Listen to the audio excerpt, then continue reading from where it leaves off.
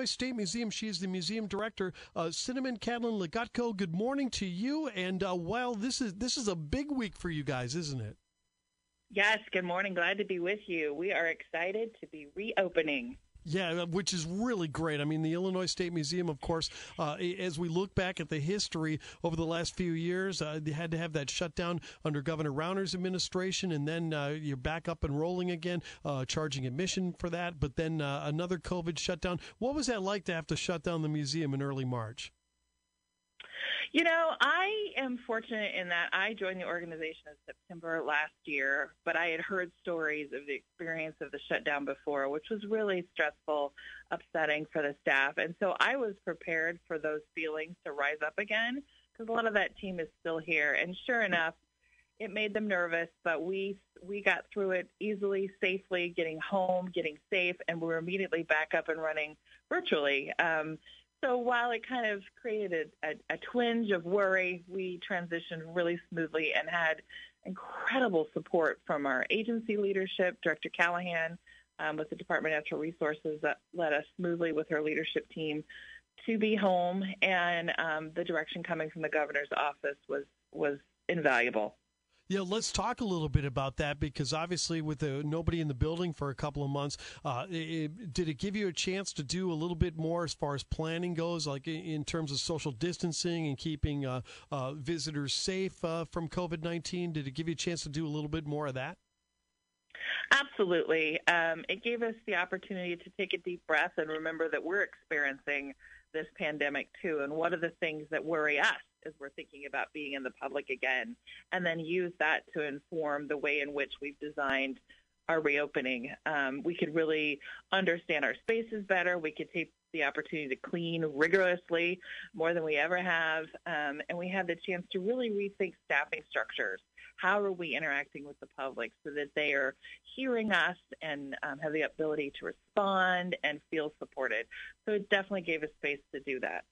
Cinnamon, we're looking at numbers here in Sangamon County as much as the rest of the state that are increasing a little bit as far as COVID-19. Has that reflected onto your staff as they get ready to open for the public on Saturday? You know, are they a little bit nervous, or have you had some problems rounding up volunteers to help out because they're concerned about COVID? Well, what's interesting about this process is we're not using volunteers. So that's one of our safety precautions. We have not been approved to do that in state government.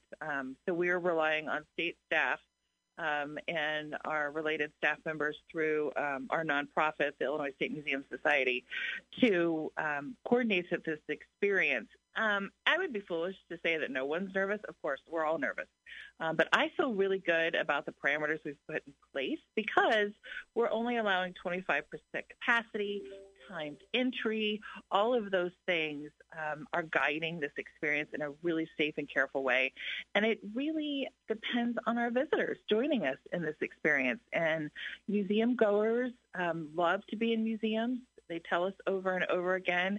So I'm confident they'll do what it takes to meet us with our control mechanisms, if you will, to create a good, safe experience for everyone. Cinnamon Catlin-Legutko is with us. She is the museum director at the Illinois State Museum on News Talk 94.7 and 970 WMAY. So, Cinnamon, let's talk a little bit about those restrictions that visitors of the museum are going to have to be doing when they come to the Illinois State Museum on Saturday. What are some of the things that they're going to have to follow? Great. So later today, we'll have on our website the ability for you to sign up for a time to enter. We're going to have entry times every 30 minutes. We've reduced our hours of operation as well so that we can effectively clean in the bookends of each day. So our plan is to be open now Tuesday through Saturday only, 10 a.m. to 4 p.m., and in that slot time, we'll have these 30-minute intervals where you can sign up. We're free admission now during this time so that we can easily get people in and out and remove some high-touch areas through cash handling. So we're excited about making it smoother that way. In addition, masks will be required for everyone over the age of 2, with exceptions for those who have medical needs that require them not to wear a mask, but you will be otherwise asked to wear a mask. Social distancing, of course, will be in place. And we've got markers on the floor. We've got signage throughout to help you remember all of that.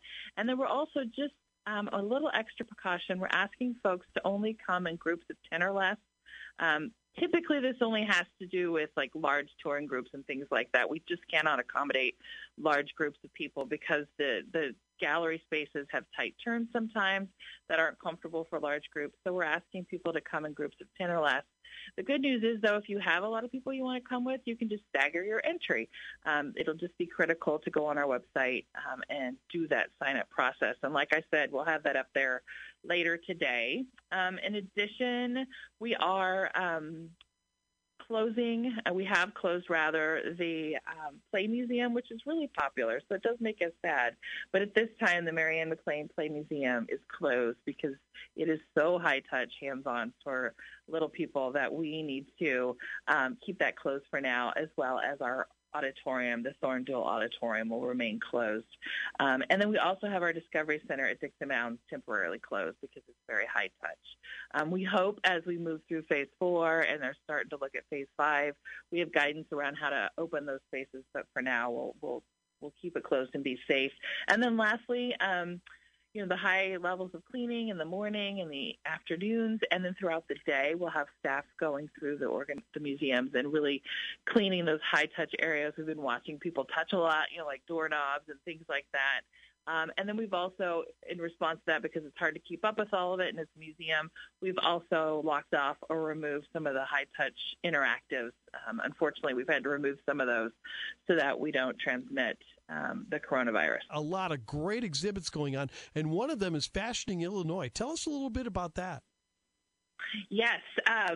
Many people may remember that we had a lot of gearing up going on around this new exhibit, Fashioning Illinois 1820 to 1900.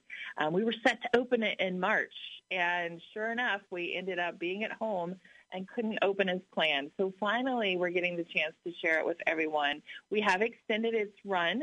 It will open this weekend and run through Memorial Day weekend of next year. It was supposed to close at the end of December, so we're thrilled to do that.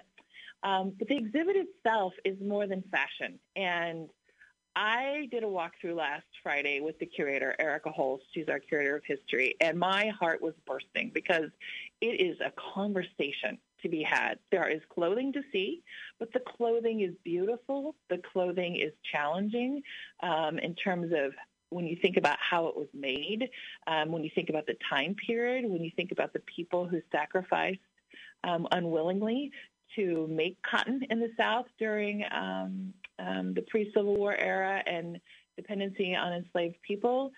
You think about how cotton becomes king, and you think about the day-to-day of cleaning clothing. And what I love about it is that the show peels back the layers of what women wore. It shows you what everyday women wore and shows you even the more complicated outfits of underclothing. There's one gallery section completely dedicated to the underclothes, if you will, of women's wear during that time period. And at the center is the timeline of the decades, 1820 to 1900, to help you see the subtle changes.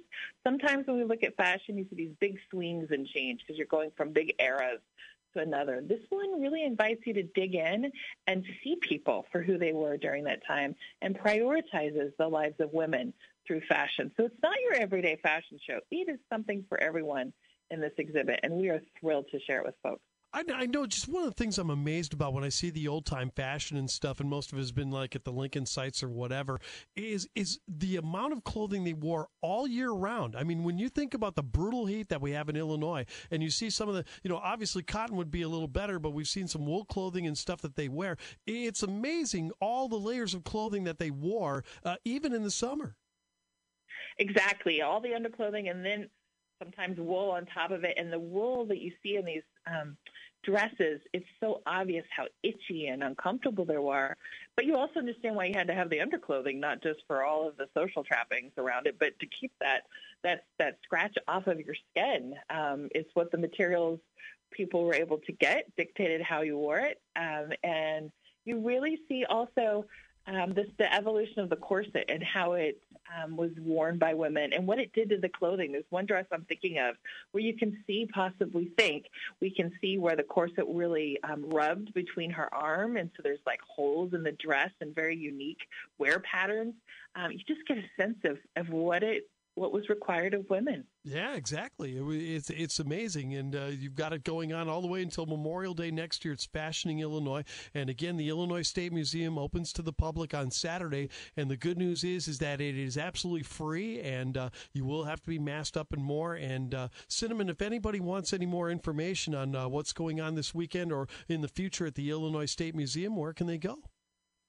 Just check our website, illinoisstatemuseum.org. Information is changing often, so be sure to check it before you visit. Well, congratulations to you and your staff for being open again, and hopefully we don't have to shut you down anymore, as far as COVID-19. We don't want to go back to phase 3 or anything like that. We want to keep it rolling and keep it rolling safely at the Illinois State Museum. Cinnamon, thank you so much. Thanks for having me.